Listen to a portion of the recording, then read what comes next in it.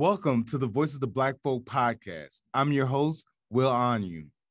I'm a firm believer that in order to really change how we think and move forward toward our dreams, our goals, and our aspirations, we must surround ourselves around individuals who push us to be better than who we already are. So with that being said, today I have with me my brother, somebody I look up to as a father, somebody I look up to as a great husband, somebody I look up to as someone really changing the way we view our communities, Daryl Lockett. So sit back, tune in and listen, because this is the Voices of Black Folk podcast. Hello and welcome to another episode of Voices of Black Folk. Y'all, I am so excited about this episode. Listen, like Ye said, my big brother was Big's brother. Today I have somebody that we're not related by blood, but in every other way, I look up to this man as a father, as a businessman, as a husband, as an entrepreneur, and just the lessons that he's taught me have just been so phenomenal. So without further ado, Daryl, can you please introduce yourself, good brother? I am Daryl Lockett, and I don't want to lead with my professional title because, like you said, life is much more than what we just do for a paycheck. But yes, I am a father, I'm a husband, I'm a son, I'm a brother, and I, just all around a guy who wants to uplift, the community, uplift those that I come in contact with, and just leave this place, and particularly my race, a little bit further ahead than where we started in the race, at least when I started running when I arrived on the scene in 1983. So by day, yes, I do work as the executive director of the Kennedy King Memorial Initiative in Indianapolis, Indiana. But that's just how I get a paycheck, 9 to 5, and how I corporally make an impact in society. But there's so many other touch points in my life and so many other things that I see in my purpose and my being. Fantastic. And so I definitely want to hit on the what you do professionally, but on Voices of Black Folk, we really like to get to know the person and the individual. So I guess my first question is, who is Daryl Lockett? Man, I am a guy who truly, I try and prioritize things. Family is of the utmost importance, and then after family, I think my culture means quite a bit to me. And so Daryl Lockett, person who is all about leaving a legacy, all about the representation of myself, my family, my culture. Is all about improving lives. I had an interesting sort of upbringing where I was by no means born with a silver spoon in my mouth, but I was fortunate enough to be blessed on the right side of the tracks. Certain struggles I was insulated from, but I was not in any way shielded or hidden from the realities that so many folks experience in this country and so many folks that look like me. I am a grandson of a minister.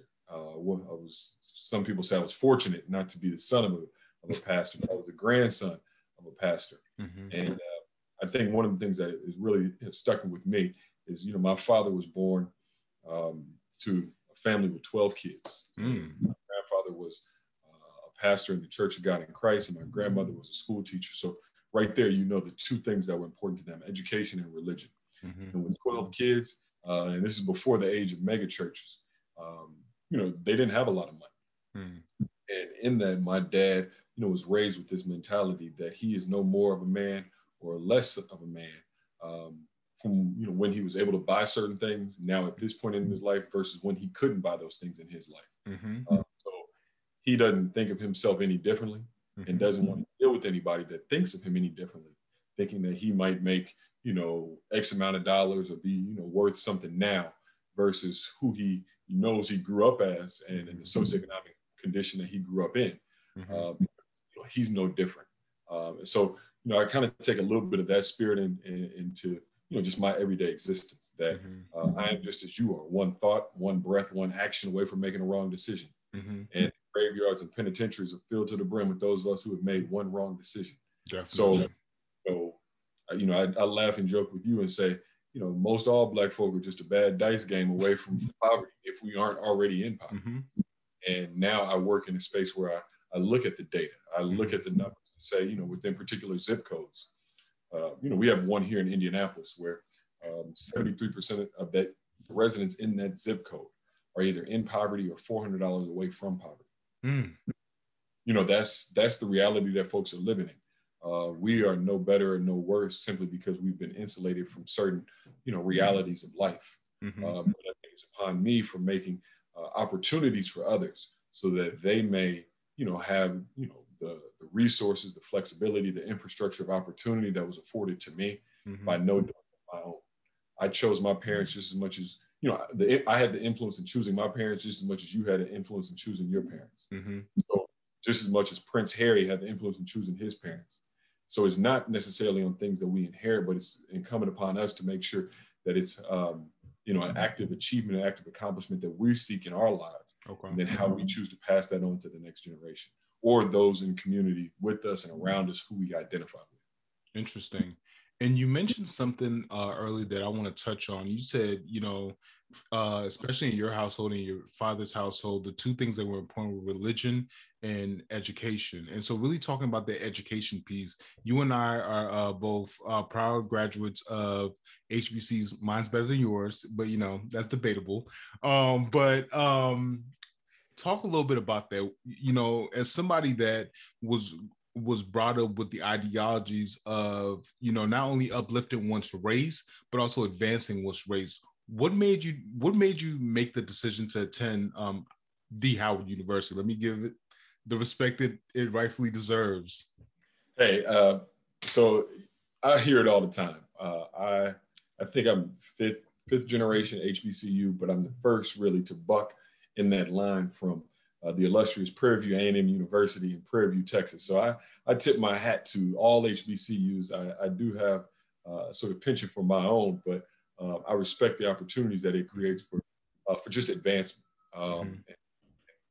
I think the one part we focus so much on economics and how school can be used to improve one's economic position or economic life. But I think it does so much more for us as individuals, as a culture, as a collective identity. But for me, it was a no-brainer. I was one of those kids who was sort of indoctrinated with education, but I did have this option, that sort of came to me with my generation as to whether you to attend an HBCU or a predominantly white institution. I have a former professor who says historically white institution, and I think that delineation is key because when you dig into that history, you understand why the universities look the way they look today. But I had the options. I had a first cousin just immediately above me in terms of age who made a college decision, and it was between an HBCU and an Ivy League. So when I graduated high school, I was fortunate enough that my academic credentials and extracurriculars afforded me the opportunity and the option to look between Ivy League and HBCU. To be frank and honest, I ruled out, a lot of the big state schools because a god brother of mine had played football at a school I don't want to name just for the sake of their, reputation. But he said, if you're not playing sports here, I don't sense that they care about you as a Black man. And I, took that to heart and sort of used that as a critical lens in which I was evaluating institutions. So really it came down to, a particular Ivy League school and my HBCU. And I, like many in my generation, visited the campuses and said, wow, this place has all these bells and whistles and telescopes that can look at Jupiter. And wow, this is amazing. Look at all these resources. And then I had, HBCU, and it's, said, wow, it doesn't have those resources. And I tell people this all the time, particularly young people who don't understand the history of inequity in America and why things, appear the way that they are today oftentimes. But there's some appreciation for intangibles that you have to have about HBCUs, that if you try and compare tangible to tangible, some HBCUs may not match up to the historically white institutions in the area of their region. But it's that appreciation for those intangibles that I think compelled me in a sense, and really, pressed upon me in my senior year to decide, hey, for these 4 years of my life, this is where I want to spend, these formative years of my development. And I think, many of us think that, this decision is make or break. And I think we put a lot of pressure on ourselves because at 18, 19, 20, 21, we're still growing and learning to know ourselves, better understanding of who we are and, the impact that we want to make in the world. And I think there's no better place than historically Black college and university for that sort of shaping and molding, for that introspective self-discovery process. And for me, I say there was no better institution than Howard University. That's not to say Howard University is a perfect school. That's not to say that Howard University is a school for everyone. But from my experiences and my upbringing, I knew that I needed to be in an urban environment. I knew that I needed to be in a space where I had proximity to, politics, or that was just me. And I laugh to family and say that had I gone to a school like Prairie View, which is, 45 minutes northwest or 45 miles northwest of Houston, I might have failed out because I would have spent all of my time in Houston and not on campus. Those are some of the dynamics that, I think each university is unique in that way. Definitely. I had sort of 5-factor filter. I was that kid in high school. There were 5 things I was looking for in my undergrad experience. But, Howard University satisfied those 5 things. And I think, I share them with young people all the time, but I really think it's that sort of, critical, conversation with oneself, what institution is best for them, so that they can reach their goals to maximize the impact that they have upon society. Interesting. And, I definitely agree with you the importance of HBCU, but I want to dig a little bit deeper into that, right? Like similar to where you currently live, I grew up in the Midwest, right? I am a proud Minnesotan, or whatever we call ourselves nowadays. So proud, don't even know what it's called.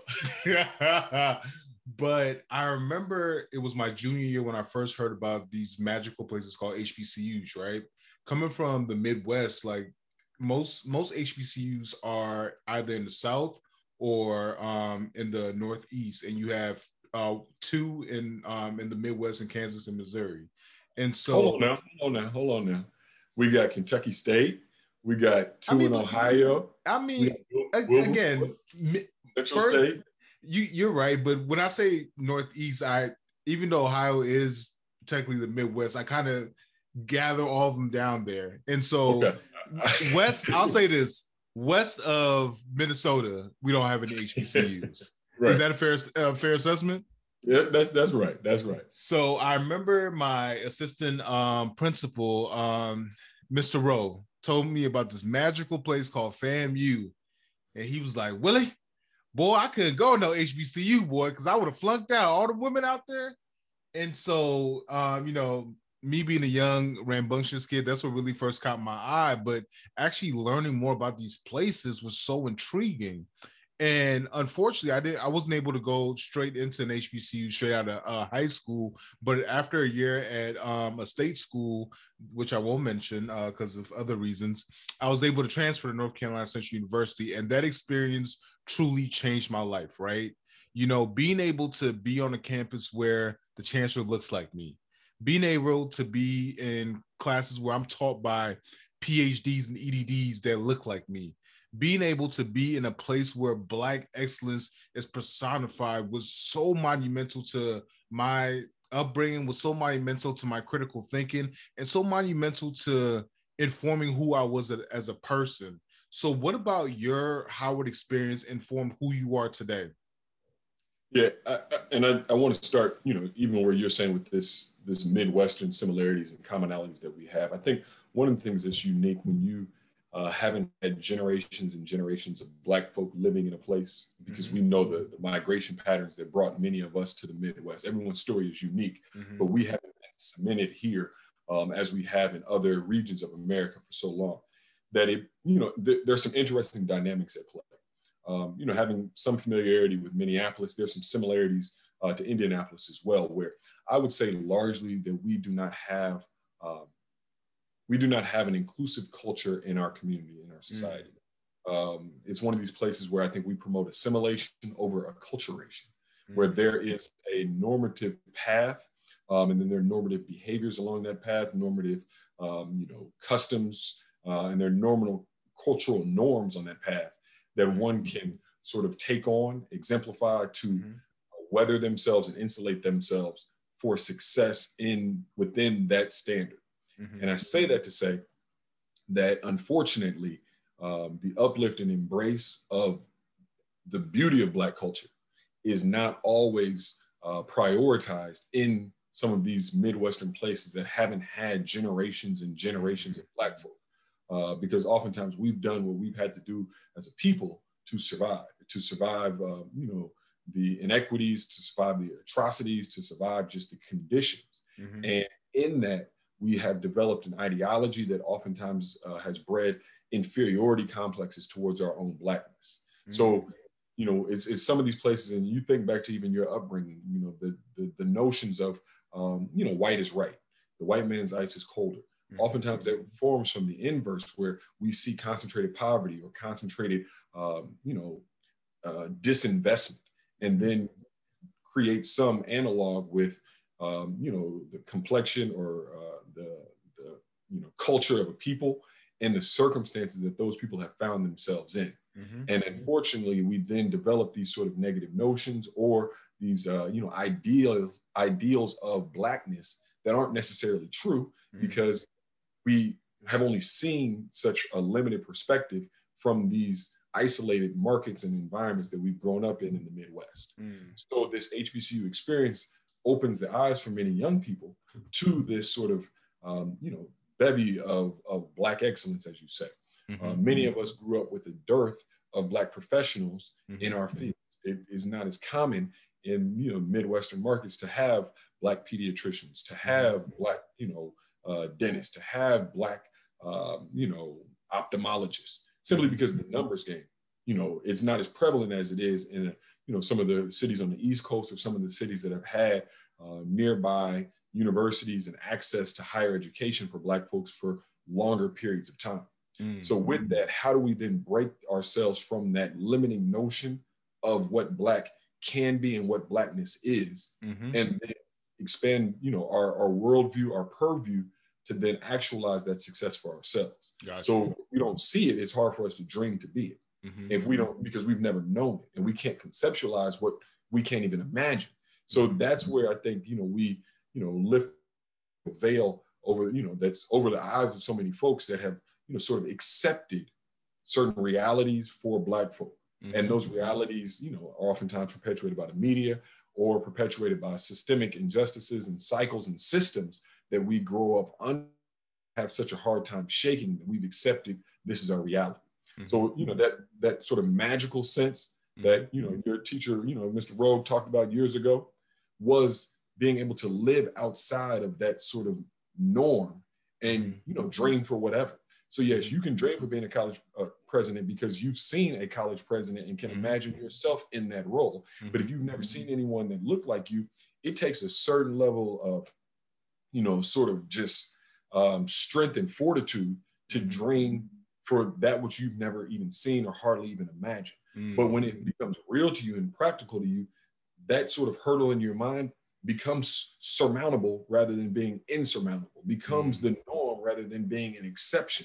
And that's that sort of confidence building that you see take place on HBCUs. It's not to say that it's for everyone, but I think it is, well worth the investment for many people to make, to change that sort of perspective and that worldview, and to have a new reality for what Blackness can be and what Blackness is in America.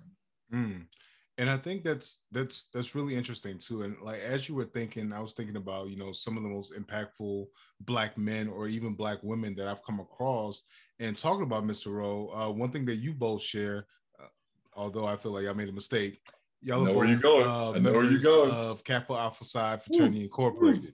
That showed it, and so as I think about the monumental, figures within the Black community, one of the commonalities that they share are being members of these fraternities and sororities. Myself, I'm a member of Alpha Phi Alpha. You're a member of Kappa Alpha Psi. How impactful has your fraternity or your membership within this organization been in not only your life but life of the people that you surround yourself around? So I was spoiled. I was spoiled in a sense because Kappa Alpha Psi Fraternity Incorporated was founded on the campus of Indiana University in Bloomington, Indiana, just right down the road. My school superintendent, when I graduated high school, the gentleman that handed me my diploma was a member of Kappa Alpha Psi Fraternity Incorporated. The richest Black man and civic champion in Indianapolis, Indiana, that I grew up, aspiring to be and seeing as, just this, giant among men, member of Kappa Alpha Psi Fraternity Incorporated. Many of the civic leaders, because of course, there's that, natural, the natural path, folks, staying around where they might have attended school. For us being a chapter, many of our founders were, employed, born, raised in Indianapolis, lived in Indianapolis. There was a strong influence there. But many of the community leaders that I saw, folks making an impact, folks moving and shaking, wheeling and dealing and making, those power moves in Indianapolis were also members of Kappa Alpha Psi. So it's not necessarily a knock at any other, fraternity, but of course there are certain communities and certain, regions that have predominance of members that are doing great things. So that was that sort of influence upon me. I think, had this conversation about fraternities. I think, all of them are great. All of them that, positive ideals and the positive uplift of Black men, I'm in support and full support. I think, Kappa Alpha Psi is unique in its, in its mission and its motto: achievement in every field of human endeavor. And I think that is, and just there are certain things within our Constitution and the composition of our organization that are unique and different from other fraternities, but we base it on what each member has done and what they are doing and how they are in society under that guise of achievement. And even the selection of our members, we have no honorary members. There is no, just bestowing it upon somebody, the membership. It is, on the individual. And when you get back into the history and the story of some of these organizations, we were born, and it's not to cast aspersion upon any other fraternity, but we were born because, two gentlemen said, hey, I don't want to be, a member of this social club on the basis of who my father was. I want to be a member of this social club on the basis of, where I fit in the socioeconomic lot of Blackness. I want to be a member of an organization or a fraternity of other men on the basis of what I personally have accomplished or am accomplishing in this life. And that's, kind of unique because we are the only, fraternity that doesn't take on honorary members. But that is sort of in the essence and DNA of our fraternity, and gets back to even before our founding on the campus of Indiana University in 1911, some of the origins and history that we have at Howard University in 1910. Because two of our founders there were actually enrolled as students at Howard University before transferring to Indiana University, where they then went on and founded this illustrious fraternity. So, we can go on, just in the jocular sense back and forth. I think all of the organizations are great. And even the time we have this conversation is timely because one of my greatest mentors and I guess, just this sort of inspirational figure in my life, who recently passed away earlier this week, Vernon Jordan. He was, gave a compelling case for membership in his fraternity, Omega Psi Phi. I remember I was at an event for Howard University. It was it was Vernon Jordan, Earl Graves, and another member of the trustee board of Howard University, putting the full court press on. But I said I saw that light early. I saw the Kappa Alpha Psi light in my early days. I was a member of Kappa League in high school, so roomed up for it, huh? We were training for leadership. That's what we. So but I think like I said, all these organizations are great. Found one that fits you, and just the cultures are a little bit different. hey, everybody can't be a Kappa no way. So they gotta have other fraternity options. I mean, I can say the same thing about Alpha, but that's neither here nor there. And so one thing I really truly admire about you, you don't take on a job just for the money or for the prestige of it. You take on positions that have impact or create some form of impact. And so currently you serve as the executive director of the Kennedy King Center. So tell us a little bit about what exactly is the Kennedy King Center and what initiatives are you all working on at the moment? Yeah, the Kennedy King Memorial Initiative is a nonprofit organization based in Indianapolis, Indiana, that builds upon the historical legacy of April 4th, 1968.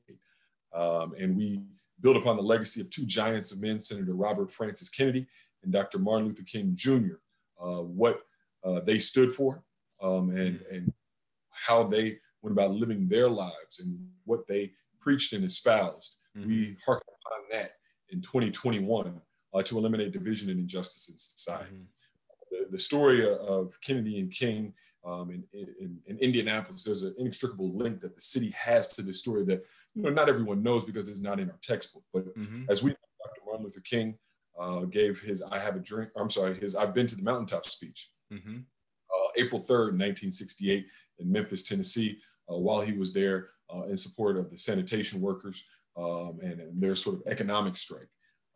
But at 6:01 p.m. on April 4th, 1968, he was struck and killed by an assassin's bullet on the balcony of the Lorraine Motel. At the same time, Bobby Kennedy was campaigning for the Democratic nomination for president of the United States. So on April 4th, he began his day at a campaign rally at Notre Dame in South Bend, Indiana. Then he traveled from there to Ball State University. And then he was headed from Ball State University to Indianapolis, Indiana to have a campaign rally. It was ironic almost in the sense that there was a Black student at Ball State University who raised his hand and said, you seem to preach a lot of, that there should be a lot of faith and a lot of trust in white people. Don't you think that's, a bit much in these times? And this is 1968. The Vietnam War was going strong.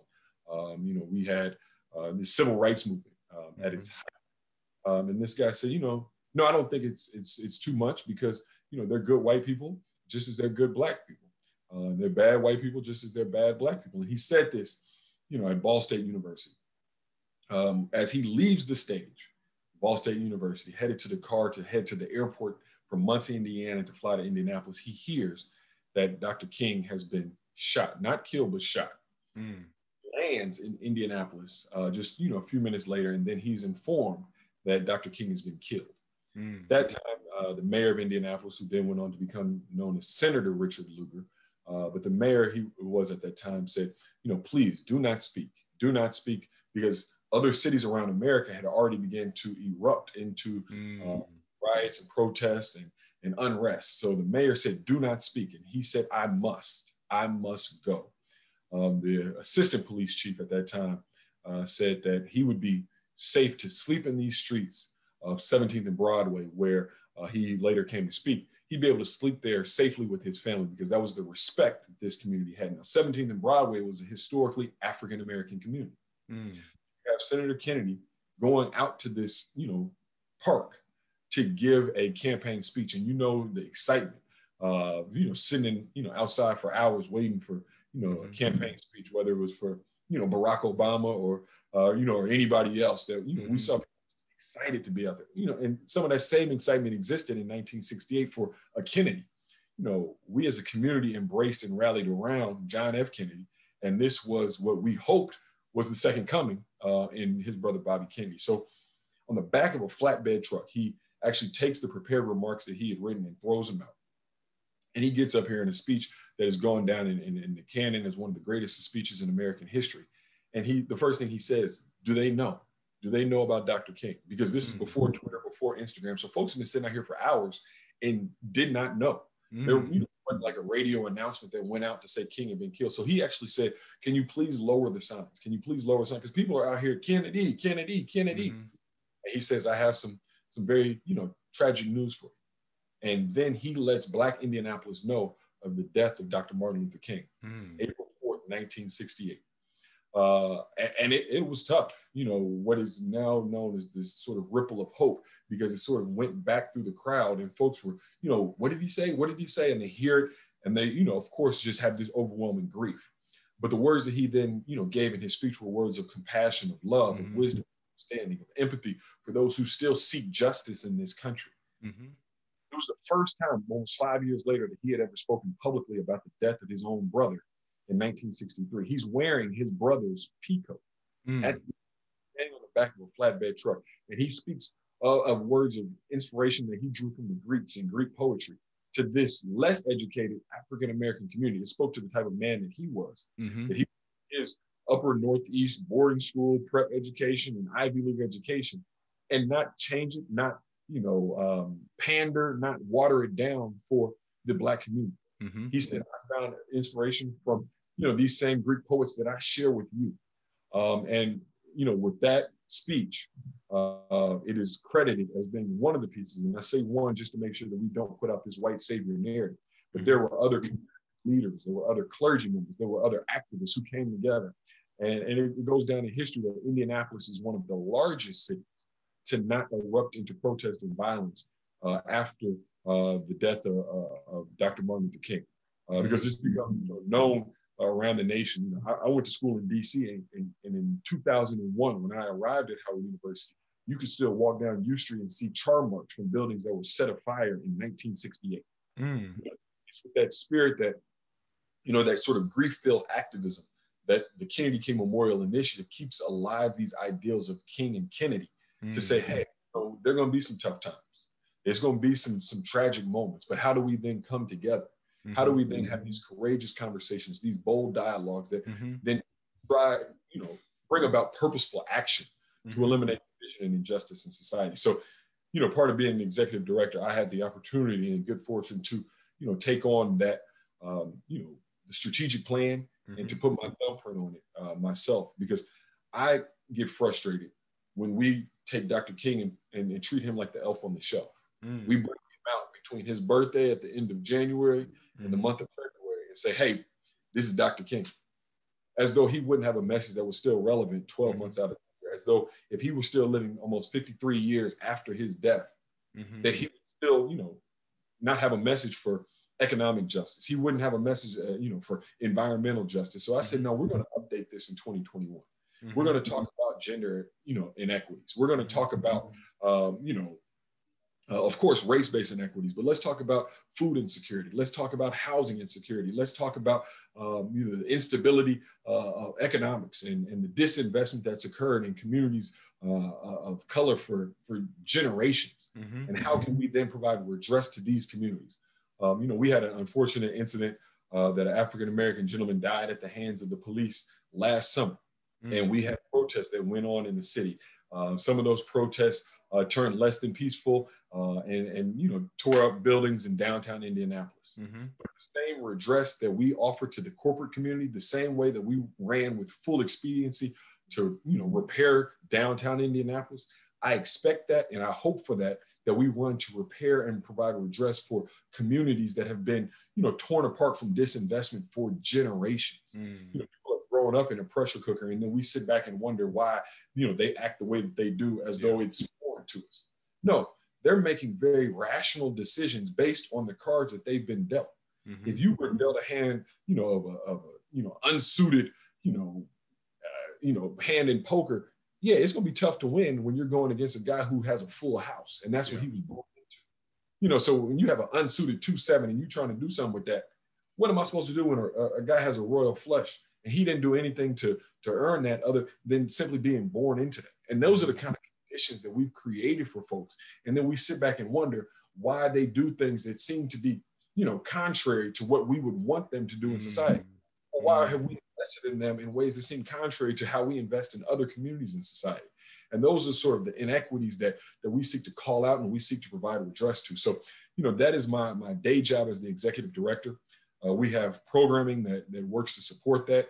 We have just a courageous conversation series that brings together, different communities to talk about not just, race-based issues. And yes, I subscribe to critical race theory and can think of myself as a race man. in the sense that Assata Shakur talked about it. So I'm right there with it. But let's talk about housing injustices, and then we can explore how, you know, some of those breaks and some of those fault lines break on the breaks. But let's talk about, you know, economic opportunity. Let's talk about lending. Let's talk about the role of, you know, the Community Reinvestment Act or opportunity zones, and how some of those dollars don't find themselves in our community. Because yes, we've gotten past this place where we say a rising tide lifts all boats, but sometimes a rising tide sinks folks who are out there in the water with just a dinghy. And we have to realize that in many of our cities, we see a negative beta that, you know, as you know, there's progress in certain communities and certain neighborhoods with redevelopment or gentrification. Folks are drowning by those waves that are created in communities and historically disinvested in. The infrastructure, the roads are worse, the schools are worse. How do we repair those in an equitable sense? Not equality anymore. We've been long past that. And since America didn't listen to our cries for equality, now we're talking about equity, because it may not be equal, because it hasn't been equal before. So those are some of the things that we talk about and we advance with the Kennedy King Memorial Initiative. You know, we have an outstanding partnership right now with Pacer Sports and Entertainment. We're, you know, sort of growing the brand and the awareness. Indianapolis is second only to Washington, D.C. in the number of monuments and memorials to war. Why is it? We have a landmark for peace. In 2018, President Trump declared it the National Landmark for Peace Memorial. And now we're in pursuit of full unit status with the National Park Service so that it will be a national park. The space where Senator Robert Kennedy stood April 4th, 1968 will be a national park, the second national park in the state of Indiana, commemorating, you know, his speech there, but also just the legacy of him and Dr. King and what they've lived for and what they've stood for. And that's, you know, sort of what I do on a daily basis. Interesting. And you said something that has been ringing in my mind since you stated it. You stated that at that conversation with Bobby Kennedy, that student got up and asked, why should Black people trust white people? And with everything that has transpired in the last 18 months, right? And so we're talking about from December of last year to March of this year, or even going further back, you know, we're seeing a lot of the same issues that were happening in the 1960s in the height of the civil rights era. We're seeing a lot of the same inequalities with this past election.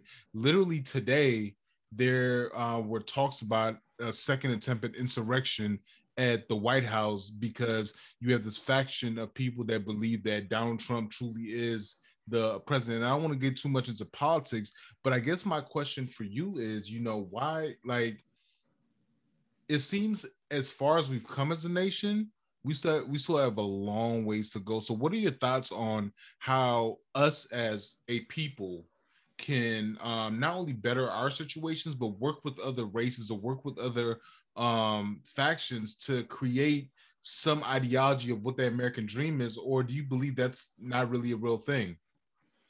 The American dream is a dream. So it is real in that sense. Is it an attainable dream for everyone? That's the thing we need to challenge. You know, are we providing everyone the infrastructure of opportunity to truly pursue and attain the American dream? I think that is, you know, our question that we grapple with, and that we haven't done the best, if we're honest with ourselves, in the history of this country. Should we remain hopeful? Absolutely, because when you lose hope, that's when things, you know, go haywire. You know, Brother Cornel West, you know, wrote a book, Hope on the Tightrope.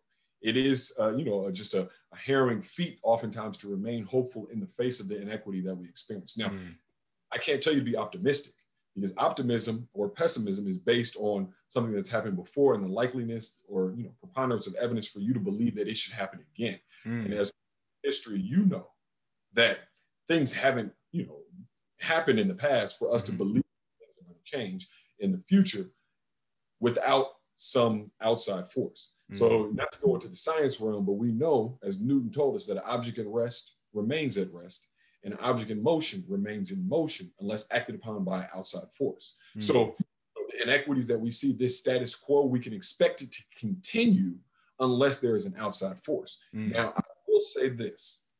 I have not seen, in my 37 years of life and my study of history, the broad display of empathy that we witnessed in 2020 and we've seen somewhat in 2021.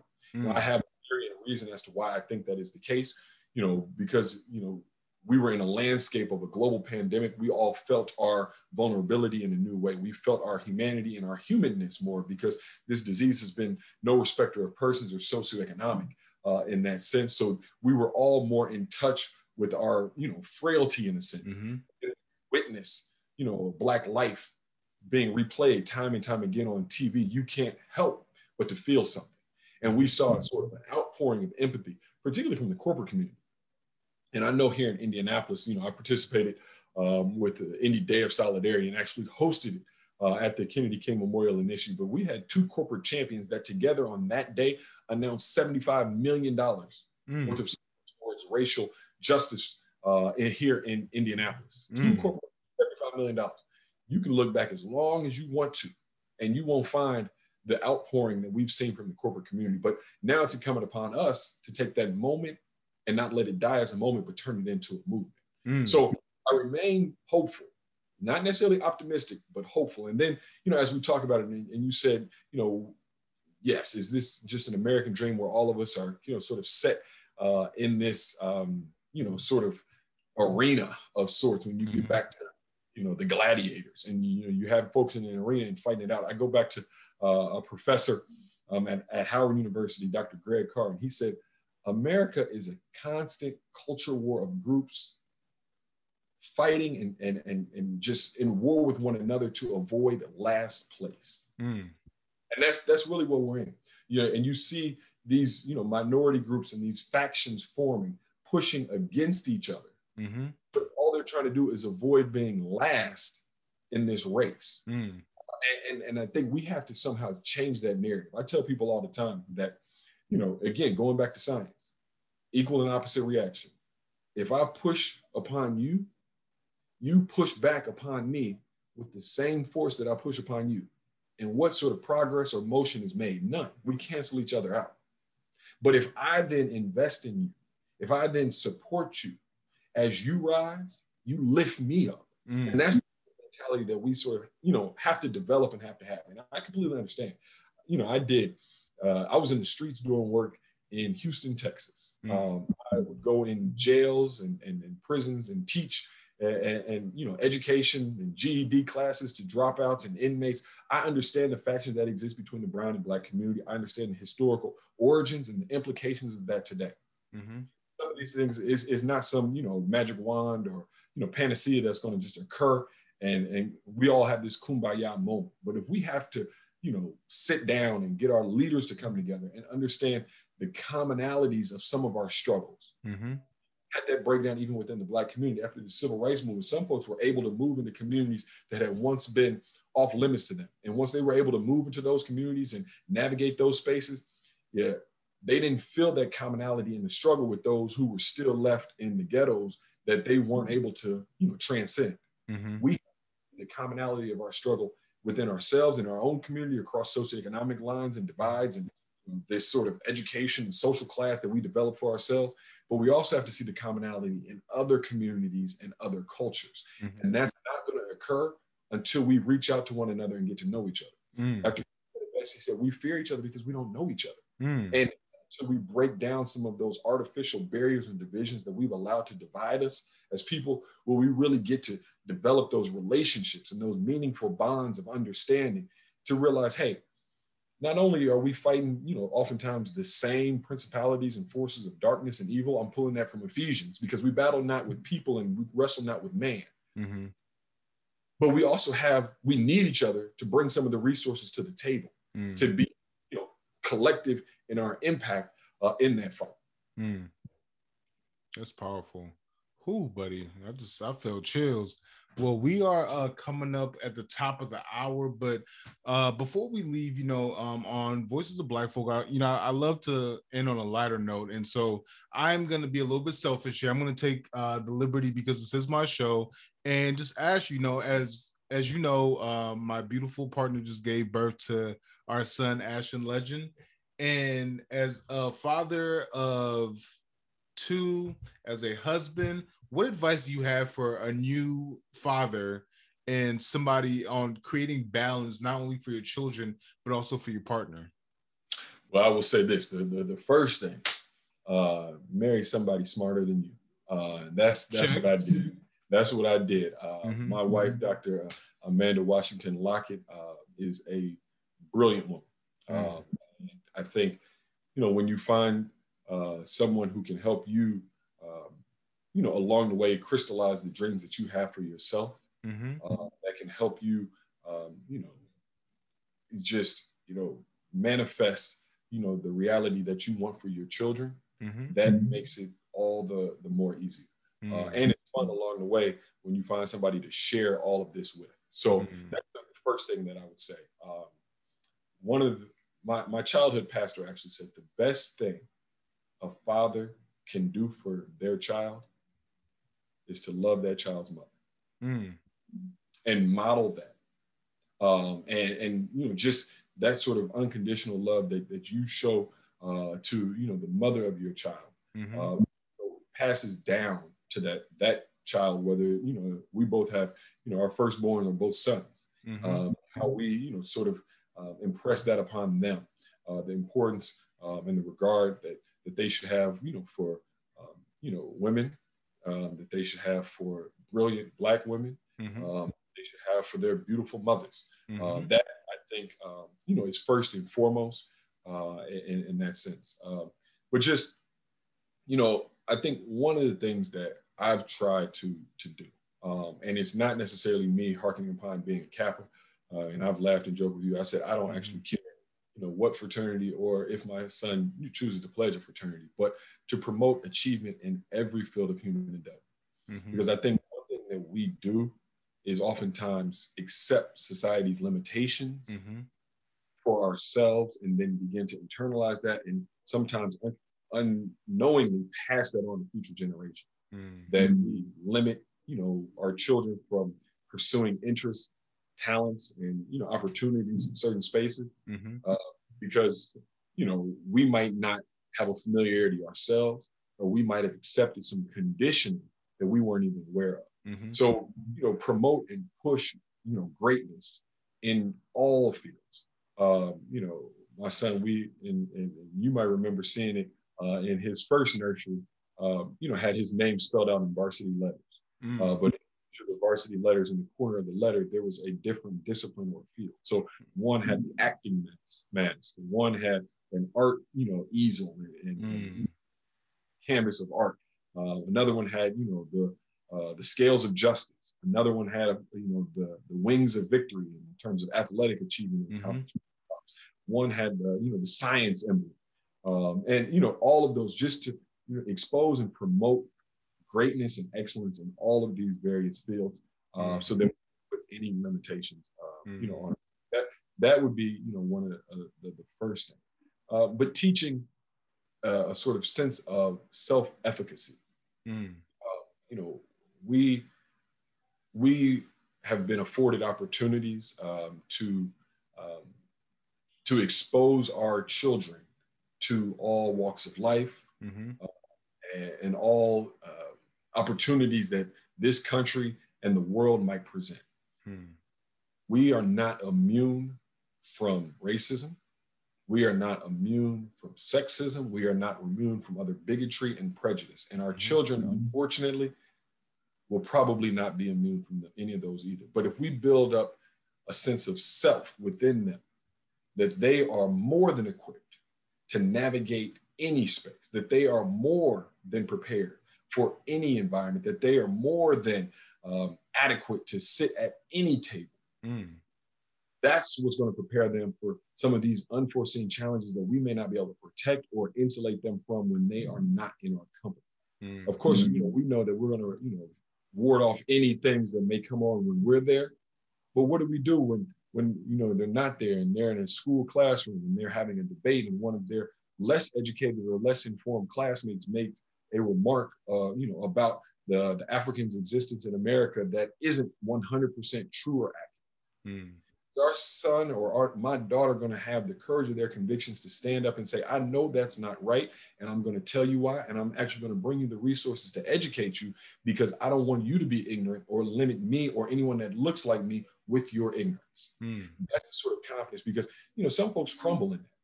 And I want my child to have that confidence that travels. I want them to feel, comfortable and at home on the campus of an HBCU, or comfortable at home on the campus of a historically white institution, or comfortable at home of a Hispanic serving institution, comfortable at home and folks that have no education at all. And it's really, how do we build them up to have that sense of confidence, that sense of self, that sense of self-esteem, that pride that, I'm God's child.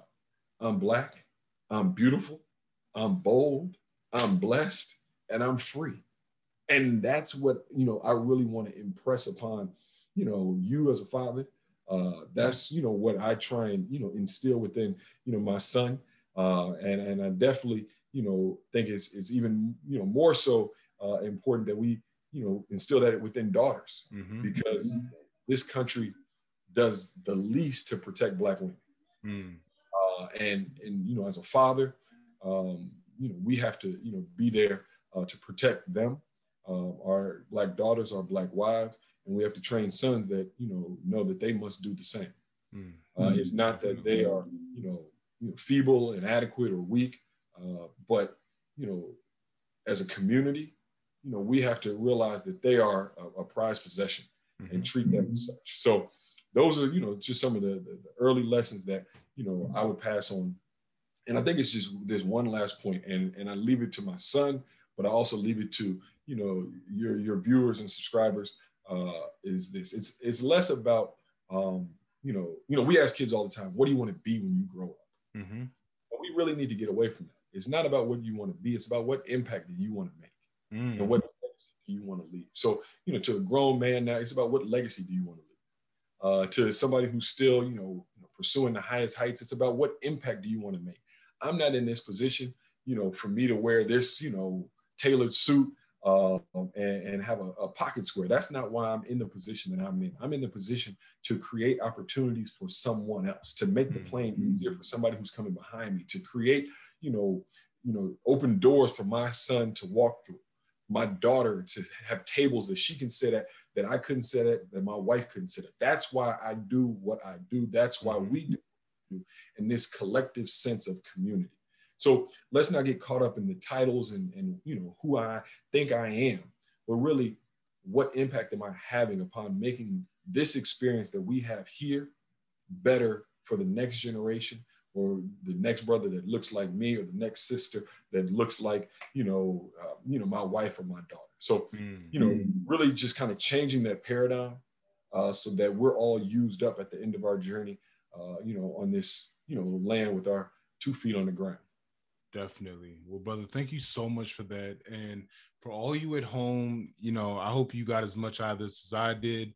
And thanks again for watching Voices of Black Folk. As you know, this is a show that we not only highlight, Black people within various fields doing amazing things, but we spotlight greatness. And for that, Daryl, we thank you. And make sure you subscribe, and watch Voices of Black Folk. Thank you so much for tuning in and listening. I hope you enjoyed this conversation and really took something from it. If you haven't done so already, make sure you subscribe, like, and share this episode. Our goal on this podcast is to highlight and give a voice to the Black community by bringing phenomenal individuals who are creating and charting paths toward greatness. And through your support, we can continue to change lives. Thanks again, and don't miss the next episode of the Voices of Black Folk podcast. I'm your host, Will On You.